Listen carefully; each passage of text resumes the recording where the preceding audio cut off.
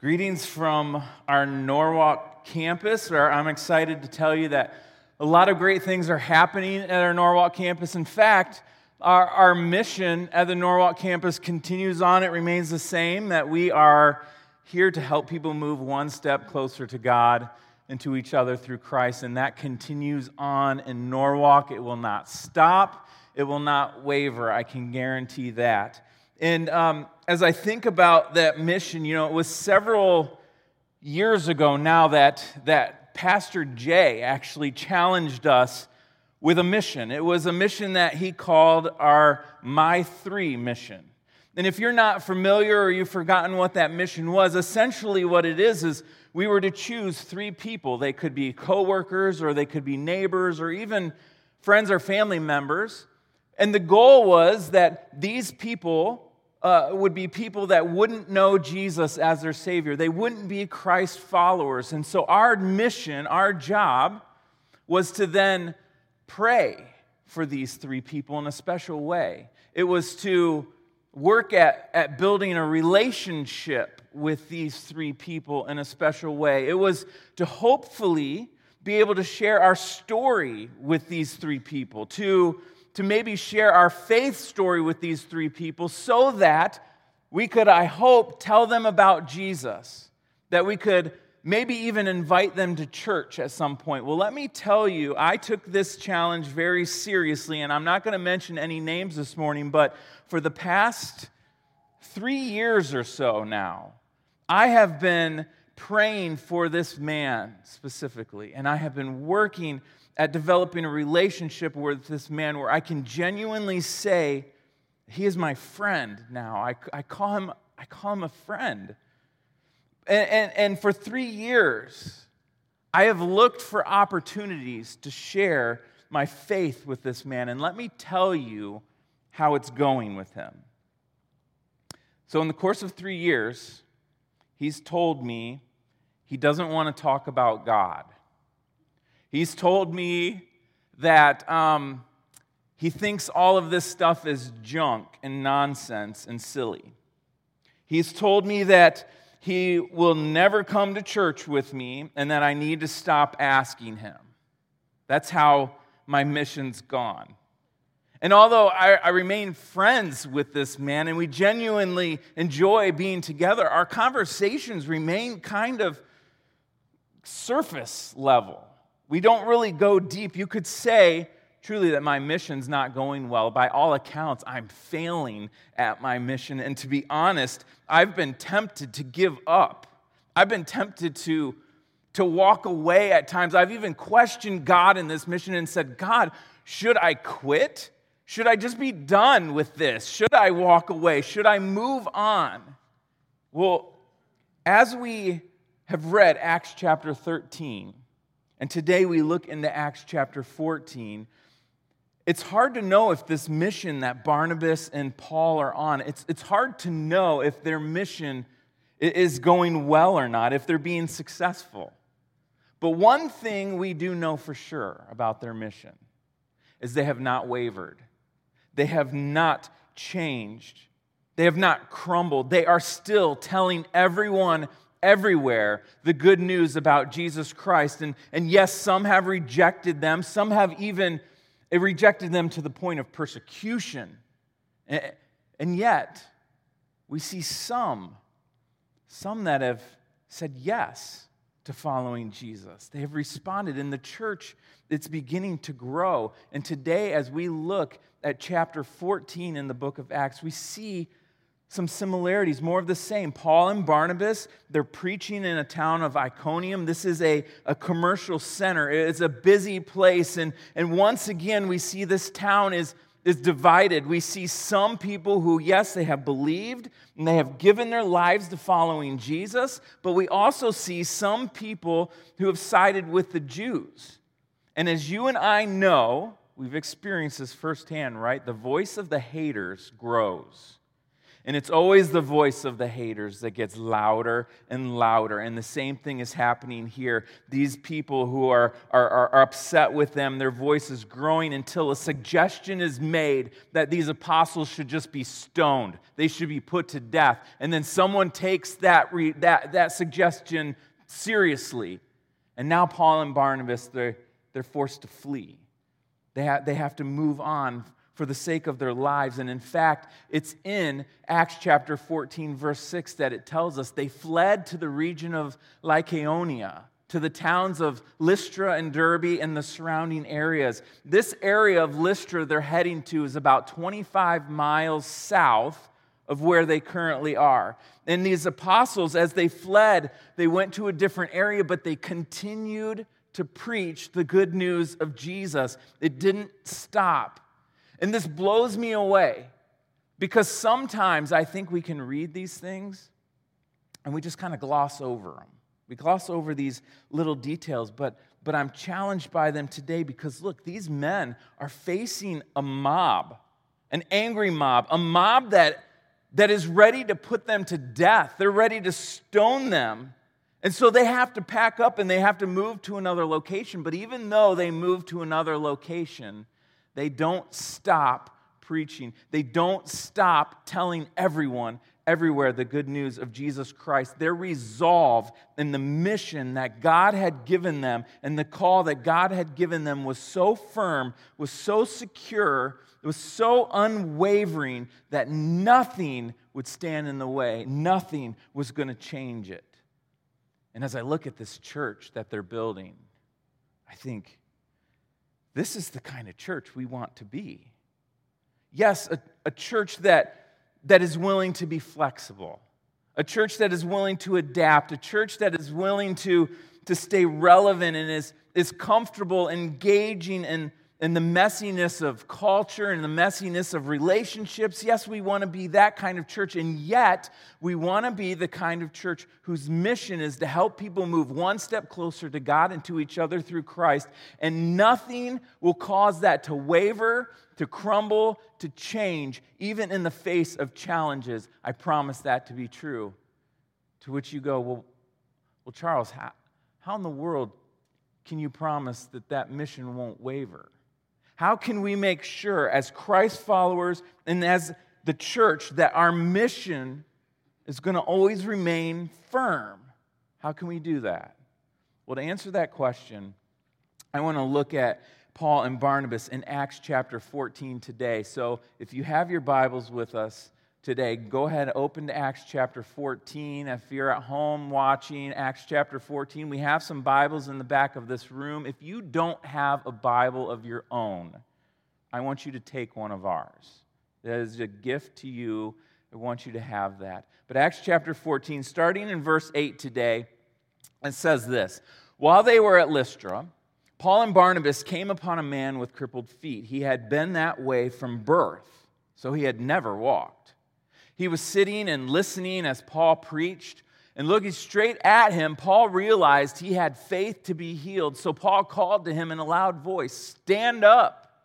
And the man jumped to his feet and started walking. So here we see a man who had never walked before in his entire life finds himself in a location where he is able to hear the message that Paul is preaching. And this is a powerful message Paul is preaching, a message that has the ability to change lives.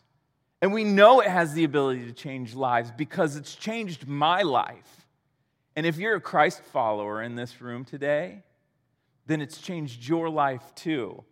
This is a powerful message, but I imagine that this crippled man never imagined that it had this kind of power. So I wondered what was going on in the mind of this man as Paul shared the love of Christ.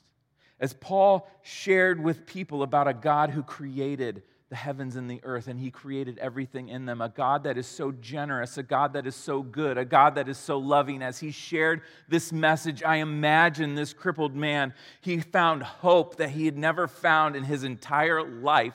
I imagine him leaning in. I imagine him turning his head with his ear to hear more, because he was hearing a message he had never heard before. And this didn't go unnoticed by Paul either. And this is where we find our first key of 4 that I want to give you today. If we are going to keep our mission of helping people to move one step closer to God and to each other through Christ, if we're going to keep that message, that mission firm, we need these 4 keys. Here's the first one that we find. Key number 1, stay attentive to the needs of others. Stay attentive. Yes, this man is sitting and listening to Paul as he preached, but Paul was sensitive to this man's needs. In fact, it tells us here, it says that looking straight at him in verse 9, that Paul realized he had faith to be healed. Now, if you're an extrovert in this room, you read past this and you don't think anything of it. But if you're an introvert in this room, as I am, then you know what a big deal this is. Because as an introvert, I can be honest about an area of weakness I have. I have this unique ability to keep my head down. And I can walk forward without paying much attention to anything that's going on around me. I have this unique ability to just keep my head focused on what's right in front of me, the job at hand I'm going to do. And I hope that there's no problems going on. And if there is problems going on around me, I either don't want to know about it, or I hope that somebody else will notice so that they can take care of it so I don't have to. This is the problem of being an introvert. We keep our heads down. But here what we see is Paul noticed. And not only did Paul notice, but Paul did something about it. He took action. And if we are going to hold firm to the mission we have been given, then we need to be people who are attentive to the needs of others. You can't just assume that someone else is going to handle it, because they won't. Each of us have been placed uniquely in this life, in our jobs, in our families, in our neighborhoods. You have been given a unique place so that you can continue the mission that we've been given. You can't wait for someone else to reach out to another. You do it. And that means you're going to have to pay attention and be attentive. This first key, it touched my heart in a special way just, 3 weeks ago or so. I started not feeling well on the last day of a vacation. And I told Tricia, I'm not feeling that great. By the time we got home, I was sick. And I went down for about 5-6 days straight. I was down. Well, someone at our Norwalk campus heard that I wasn't feeling well. And he and his wife and kids put together a dinner for my wife and my daughters and brought it over for them. It seems like such a simple gesture, but I tell you, it meant so much to me to see my family cared for. Not just by someone else, but cared for by someone in our church that was attentive and noticed and did something about it. And I tell you what, when we are attentive to other people's needs, then our mission will never be compromised. Never. That's key number 1. But let's look a little bit further at verse 11 through 15. It says, when the crowd saw what Paul had done, they shouted in their local dialect that these men are gods in human form. And they decided that Barnabas was the Greek god Zeus and that Paul was Hermes, since he was the chief speaker. Now the temple of Zeus was located just outside the town. So the priests of the temple and the crowd brought bowls and wreaths of flowers to the town gates, and they were prepared to offer sacrifices to the apostles. But when the apostles Barnabas and Paul heard what was happening, they tore their clothing in dismay and ran out among the people shouting, "Friends, why are you doing this? We are merely human beings, just like you." Look, to hold firm to our mission, yes, we're going to need to be attentive to the needs of others, but it's also going to require something else that gets a little bit more difficult. key number 2 for us today is to stay humble and authentic. Look, Paul and Barnabas here, they're being recognized as gods. Now, I don't have to convince you. I imagine your heart resonates with mine of the dangers that happens here when we feel the desire to be elevated to a place we don't belong, when we've been given attention and we're looked at as being something more than we are. It feels good. It feels good to be recognized. It feels good to be elevated. I can admit it feels good, and I bet you can admit it feels good too. And these people elevating them are not crazy. It makes perfect sense because you see, Zeus and Hermes were popular gods in this Roman world. In fact, in this city they're in Lystra, it was this city's claim to fame that these two gods had at one time visited their city. In fact, the legend goes that these two gods visited, and no one showed them hospitality except for an elderly couple. Well, as the legend continues, it tells us that these two gods became angry with this town because of this.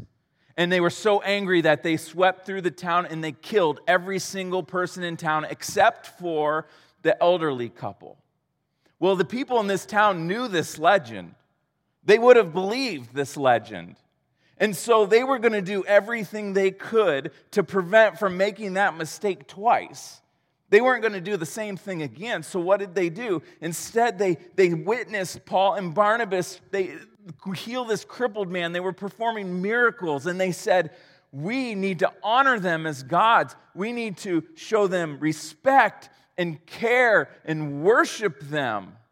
They weren't going to make the same mistake twice, and so they did. However, the apostles knew in this moment that if they were not going to lose sight of their mission that they had been given, that they were going to need to fervently fight against that need to be elevated, and they were going to need to stay humble, and so they wasted no time. And we see in verse 14 how they responded. They tore their clothes and they shouted to the people, right? They shouted, no, we are just like you. No greater. I get to see, in a special way, I get to see the pastors of this church when they're not standing up here. And I get to see the staff when they're not working.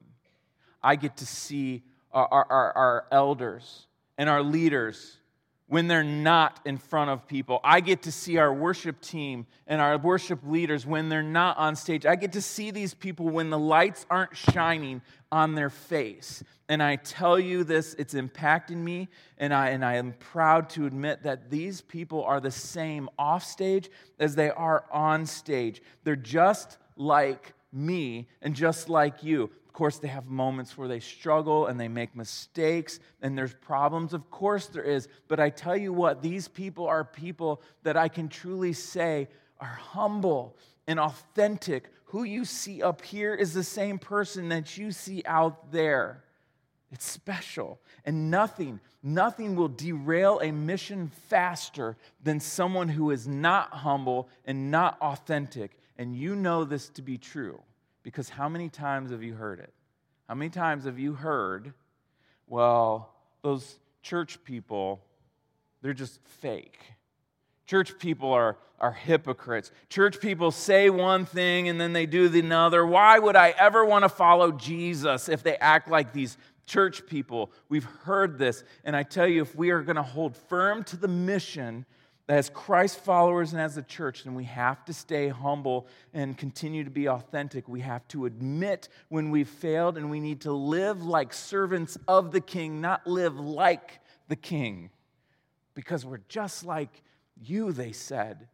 So we have to be attentive to the needs of others, and we have to be humble and authentic.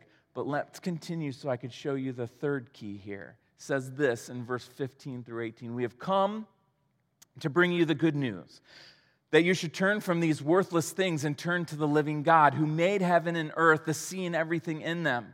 In the past, he permitted all the nations to go their own ways, but he never left them without evidence of himself and his goodness. For instance, He sends you rain and good crops and gives you food and joyful hearts. But even with these words, Paul and Barnabas could scarcely restrain the people from sacrificing to them. What a message Paul's preaching to them here. A message that is strong, a message that is unapologetic, a message that is full of truth. And that is our third key today, that we should always, always speak truth. In fact, the very thing that this crowd is praising Paul and Barnabas for is the very truth that he's telling them no, he's speaking against. He tells them that you need to turn from these worthless things. And this would have bothered these people. I mean, many of these people, they had grown up their entire lives worshiping these idols and these gods, these small g gods. In fact, we know that the priest of the temple of Zeus was present at Paul's message here. He would have been listening. Essentially, what Paul was telling him was, look, your entire career has been wasted. You're living for a lie that's not true. But what I do love about Paul's truth that he shares is he doesn't condemn people. He doesn't make fun of them. He doesn't laugh at them. He doesn't belittle them. Instead, he reminds them of truth. And what is the truth he reminds them of? Well, he says you need to turn to the living God. God's not dead. Our God is alive, he says. And not only that, but then he goes on to say he made the heavens and the earth and everything in them. Our God is not dead. He's alive, and he's the creator of everything. And then he tells them in verse 17, he sends you rain and good crops and gives you food. He's saying, look, God is good and he's generous and he's loving and he cares about you. And then he follows it all up at the end of verse 17 by saying this, and he gives you joyful hearts, a truth of a God that is full of joy. And you and I should never shy away from speaking this truth. We possess a powerful message, a life-changing message, and we should speak it often without hesitation. With that said, though, please hear me. This does not give you permission to go on social media and post anything you want under the name of truth.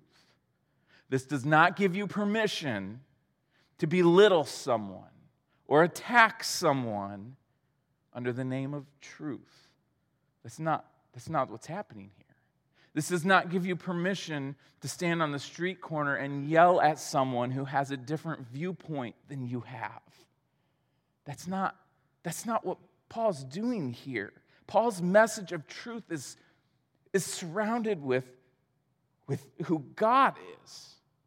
That he's a loving God, that he's a sustaining God, that he's a caring and generous God, that he is a joy-filled God. It was not a message of condemnation or judgment or opinions or politics or biases. No. This is a message that he shared that was surrounded by grace, a grace that is greater than all my sins. And I promise you that people will have more inclined tendencies to listen to what you have to say if they know that you love them. And we lose sight of the mission when we lose sight of this truth, a truth surrounded in who God is and his love for them. That is the truth that we should speak freely. And if we're going to hold firm to the mission that God has given us as Christ followers and as the chapel, then we have to be attentive to each other's needs. We have to be humble and authentic, and we must always speak truth. But there's one more key that may be the most powerful key of all. Let me see if we can pick this out when we read this. See if you see it. Key number 4. Then some Jews arrived from Antioch and Iconium and won the crowds to their side. They stoned Paul and dragged him out of town, thinking he was dead. But as the believers gathered around him, he got up and went back into town. The next day he left with Barnabas for Derbe. This is why it does us no good to get hung up on the accolades of others. You see how quickly their attitudes changed toward Paul and Barnabas? I mean, just a little while before, they're praising them as gods, they're worshiping them, they're elevating them. And now they're stoning Paul. They literally executed him. And they were trying to kill him, and they broke his body. He was unconscious for sure. They drug him out to the edge of town where they were leaving him to rot for dead. And as appalling as that is, the real key for us today comes in verse 20. Do you see it? It says, "But as the believers gathered around him," I'm sure that they were in shock. And I'm sure that they gathered around him, maybe in fear and in sadness. However, I promise you that they gathered around him with hopefulness and prayer. And that leads us to this fourth key that we have today, that we should surround each other with prayer. Paul's injuries were significant. There's no way he should have lived from this, let alone that he should have gotten up and continued on his way.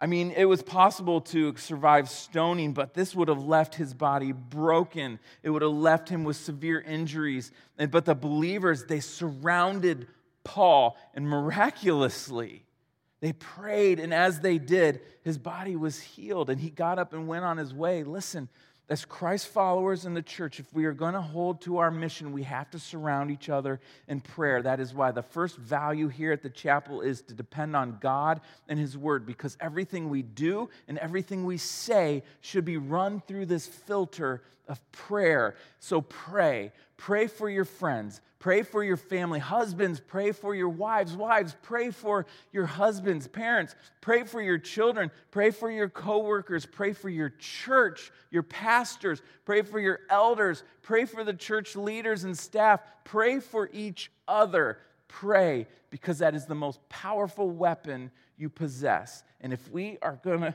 go the distance in our mission, then we have to surround each other in prayer. That'll make all the difference in the world. So if we're going to hold firm to our mission, we have to be attentive to each other's needs. We have to be humble and authentic. We must speak truth, and we must always surround each other in prayer. Listen, Paul's heart was to continue this mission of Christ at any cost. And he held to this calling and was unwavered. And this mission was worth fighting for, and it's a mission we continue to fight for to this very day. But we fight with care, and we fight with humility, and we fight with truth, and we fight with prayer. Never lose sight and never stop, because it'll be then that our mission will continue without fail until the day that Jesus returns. And just so you know, that guy who was my 3, just this past week, he told me that he was willing to stop and take a tour of the Norwalk campus because he was intrigued to see what it looked like inside. And so I will continue to be attentive, and I will continue to be authentic. I'll continue to speak truth when I can, and I will continue to pray for this man, just as I will pray for you. In fact, let me pray for you right now, if I could. And I'm going to borrow this prayer from Paul. And he says this: "Now glory to God, who is able, through His mighty power at work within us, to accomplish infinitely more than we might ask or think. So glory to Him in the church and in Christ Jesus through all generations, forever and ever. Amen."